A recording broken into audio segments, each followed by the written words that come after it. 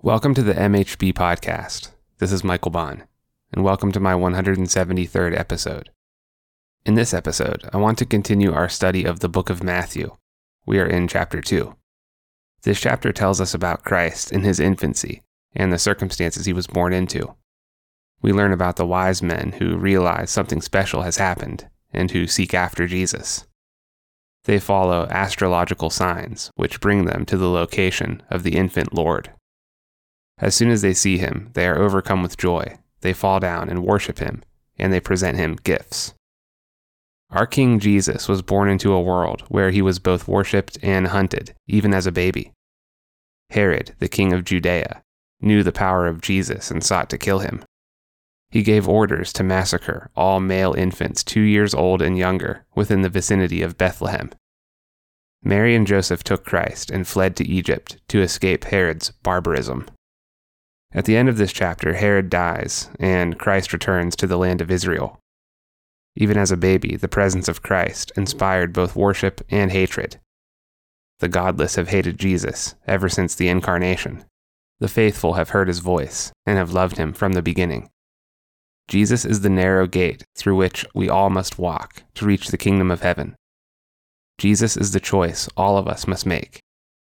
Let's begin this study by reading verses 1 through 8. Now after Jesus was born in Bethlehem of Judea, in the days of Herod the king, Magi from the east arrived in Jerusalem, saying, "Where is he who has been born King of the Jews? For we saw his star in the east, and have come to worship him." When Herod the king heard this, he was troubled, and all Jerusalem with him. Gathering together all the chief priests and scribes of the people, he inquired of them where the Messiah was to be born. They said to him, "In Bethlehem of Judea. For this is what has been written by the prophet. And you, Bethlehem, land of Judah, are by no means least among the leaders of Judah, for out of you shall come forth a ruler who will shepherd my people Israel." Then Herod secretly called the Magi, and determined from them the exact time the star appeared. And he sent them to Bethlehem and said, "Go and search carefully for the child, and when you have found him, report to me, so that I too may come and worship him." When we think about prestige in the kingdom of God, it's important we realize prestige doesn't work the way we understand it here on earth. Jesus Christ is the King of Kings and the desire of all nations, yet his birth went largely unnoticed by humanity. The stars heralded his coming, but nearly all people just continued to go about their lives as if nothing happened. That was always one of the stumbling blocks for the Jews when it came to believing in Jesus as their Messiah. They thought the Messiah would be attended by all manner of pomp and circumstance, and that mighty rulers from all across the world would bow to him. But Scripture says Jesus came into the world, and the world knew him not. This is not a reflection on the glory of God, so much as it is a reflection on the sickness of humanity. God came to earth and stood right in front of his people, and not only did many fail to recognize him, but they hated him, and they crucified him. Despite Christ emptying himself and lowering himself in order to pick us up and save us, there remained glimmers of his glory, which even the creation could not restrain. That's why the stars announced his birth, and it's also why, when the Pharisees asked him to quiet his followers, he responded by saying, if his followers were quiet, then even the stones of the earth would shout out praise for him. The creation knows when it's in the presence of its creator, and it rejoices to be there. I often think that's how animals will respond when being in the presence of God. They know who he is even better than some of us humans do, and they long for his return. Some of the first people who took notice of Christ's birth were the shepherds. This is interesting, considering Christ himself is called the Good Shepherd, and pastors are in the role of shepherds over their congregations. The shepherds didn't keep it quiet either. They made their discovery known to others, and many who heard it were amazed. The Spirit of God used two people named Simon and Anna to speak of Jesus to those who lived in Jerusalem. The Jews had long expected the Messiah to come and redeem Jerusalem, but their spiritual blindness prevented them from seeing him. They had developed their own understanding of God and held to this idol so tightly they missed the true and living God incarnate. Christians need to be careful of this today. If we are not well versed in God's Word, it can be tempting to imagine God the way we would like him to be, rather than the way that he is. One of the problems with doing this is that our own personal version of God can never match up to the glory of God as he actually is. We are fallen creatures, and so when we develop our own understanding of God, independent of His Word, we can't help but import sin and brokenness into the character of this idol we create. God is who He is, and we should have the humility to learn Him and know Him as such. Otherwise, we risk completely overlooking Him in pursuit of our designs, just like many of the Jews who lived in the same generation as Jesus. Christ was born during the days when Herod was king over Judea. Herod was made king of this region under the Roman authority of Augustus and Antonius. Herod was a liar and a cruel person, even though his moniker was Herod the Great. When the wise men, or magi, saw the astrological sign of Christ's birth, they came to Jerusalem asking about him. When Herod heard about this, he was not happy. He viewed Christ as a threat to his established power. When you think about the magi, there's a couple different ways to interpret who they were. One possibility is that they were Eastern philosophers. The Persians sometimes called their wise men and their priests magi. Another possibility is that they were practitioners of dark arts. A modern equivalent might be someone who participates in a cult or a false religion. Either way you choose to look at the Magi, their pursuit of Christ marks one of the earliest examples of His victory over idolatry and sin. The glory of God was preeminent over the powers of this world even when Christ was an infant. Whether these wise men were Eastern philosophers or mystics, they proved their wisdom when they set out to search for Jesus. We do know that these wise men were Gentiles and not Jews.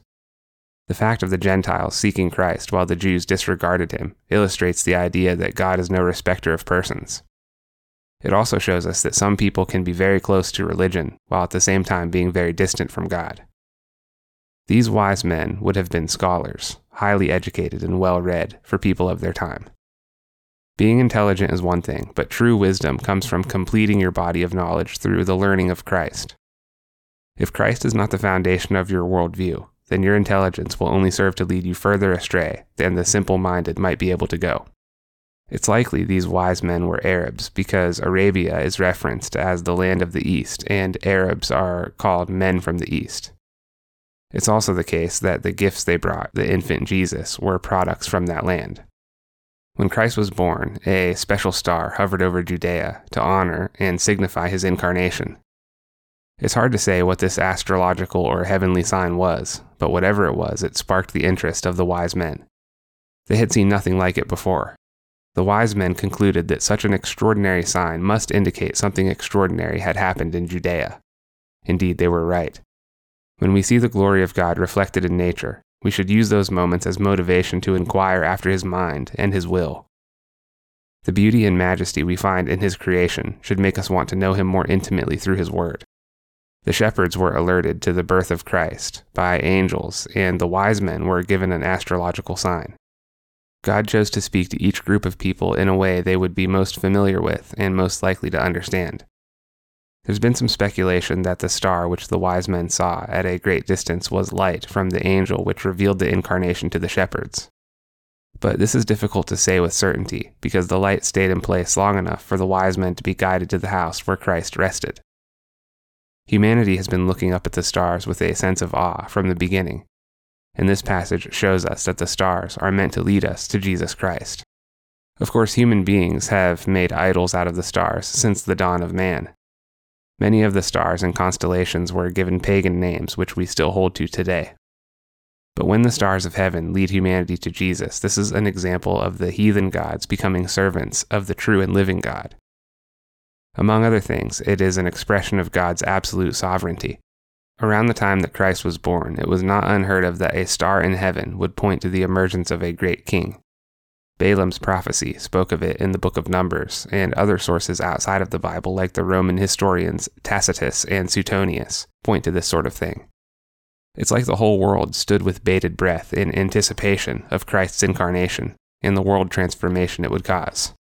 Even so, the spiritual blindness of humanity prevented them from realizing He is God back then, and it still prevents many from seeing He is God now. I think nearly everyone recognizes there's something wrong with this world, and we need a Savior. But many people take this need for a Savior, and they try to fill it with all manner of bad habits and idolatry. But others chase after God in hot pursuit. For the wise men, it was logical to seek out Christ, who they believed to be the King of the Jews, in the Jewish mother city, Jerusalem. They didn't have to do this.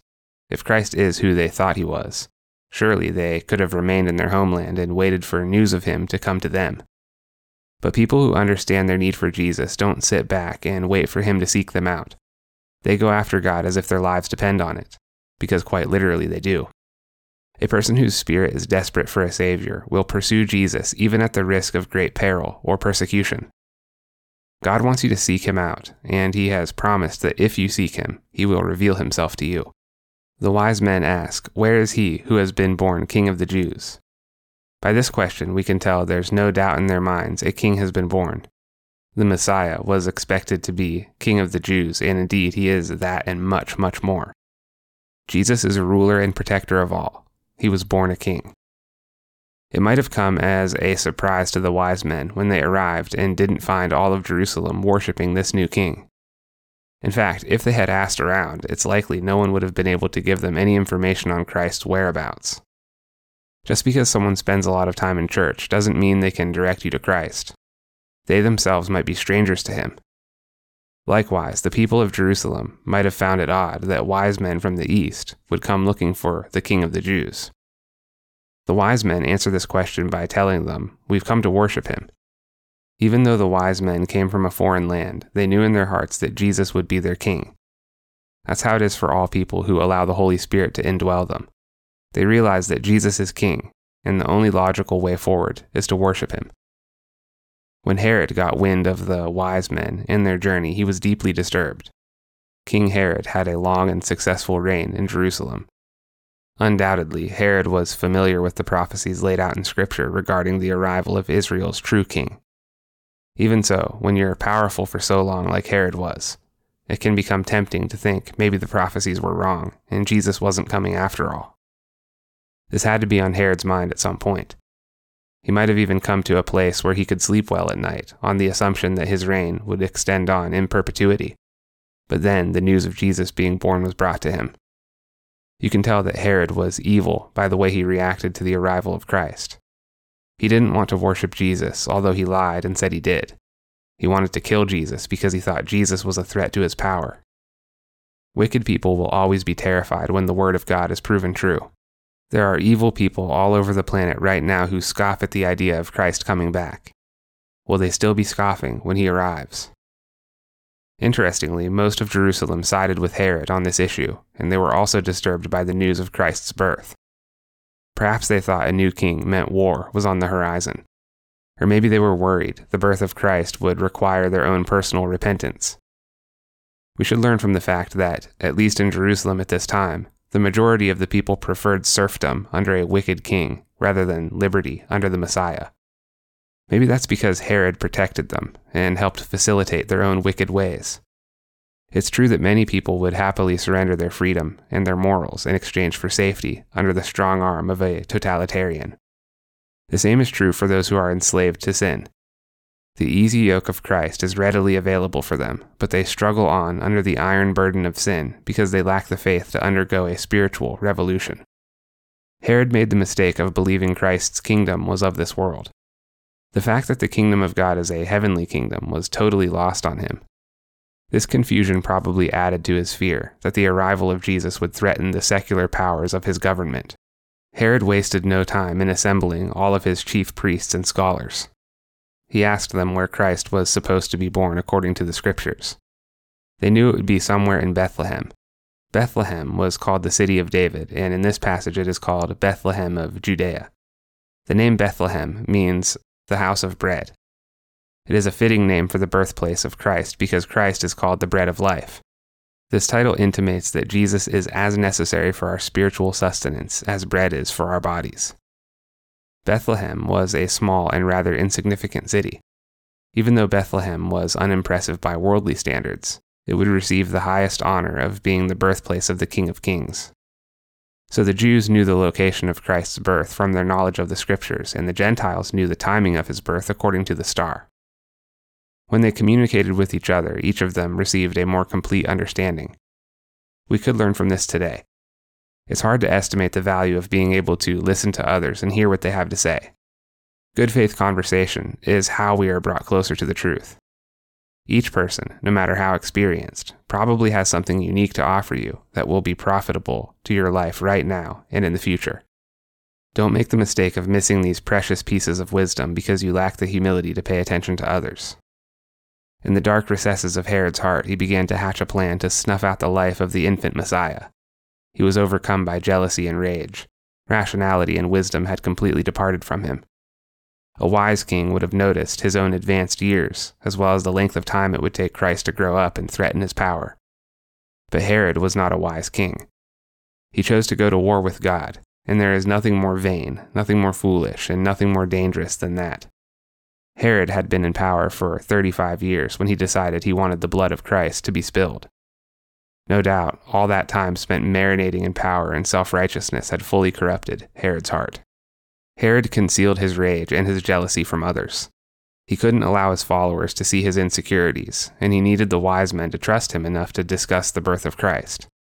These kinds of secret fears often torment the souls of unrepentant sinners.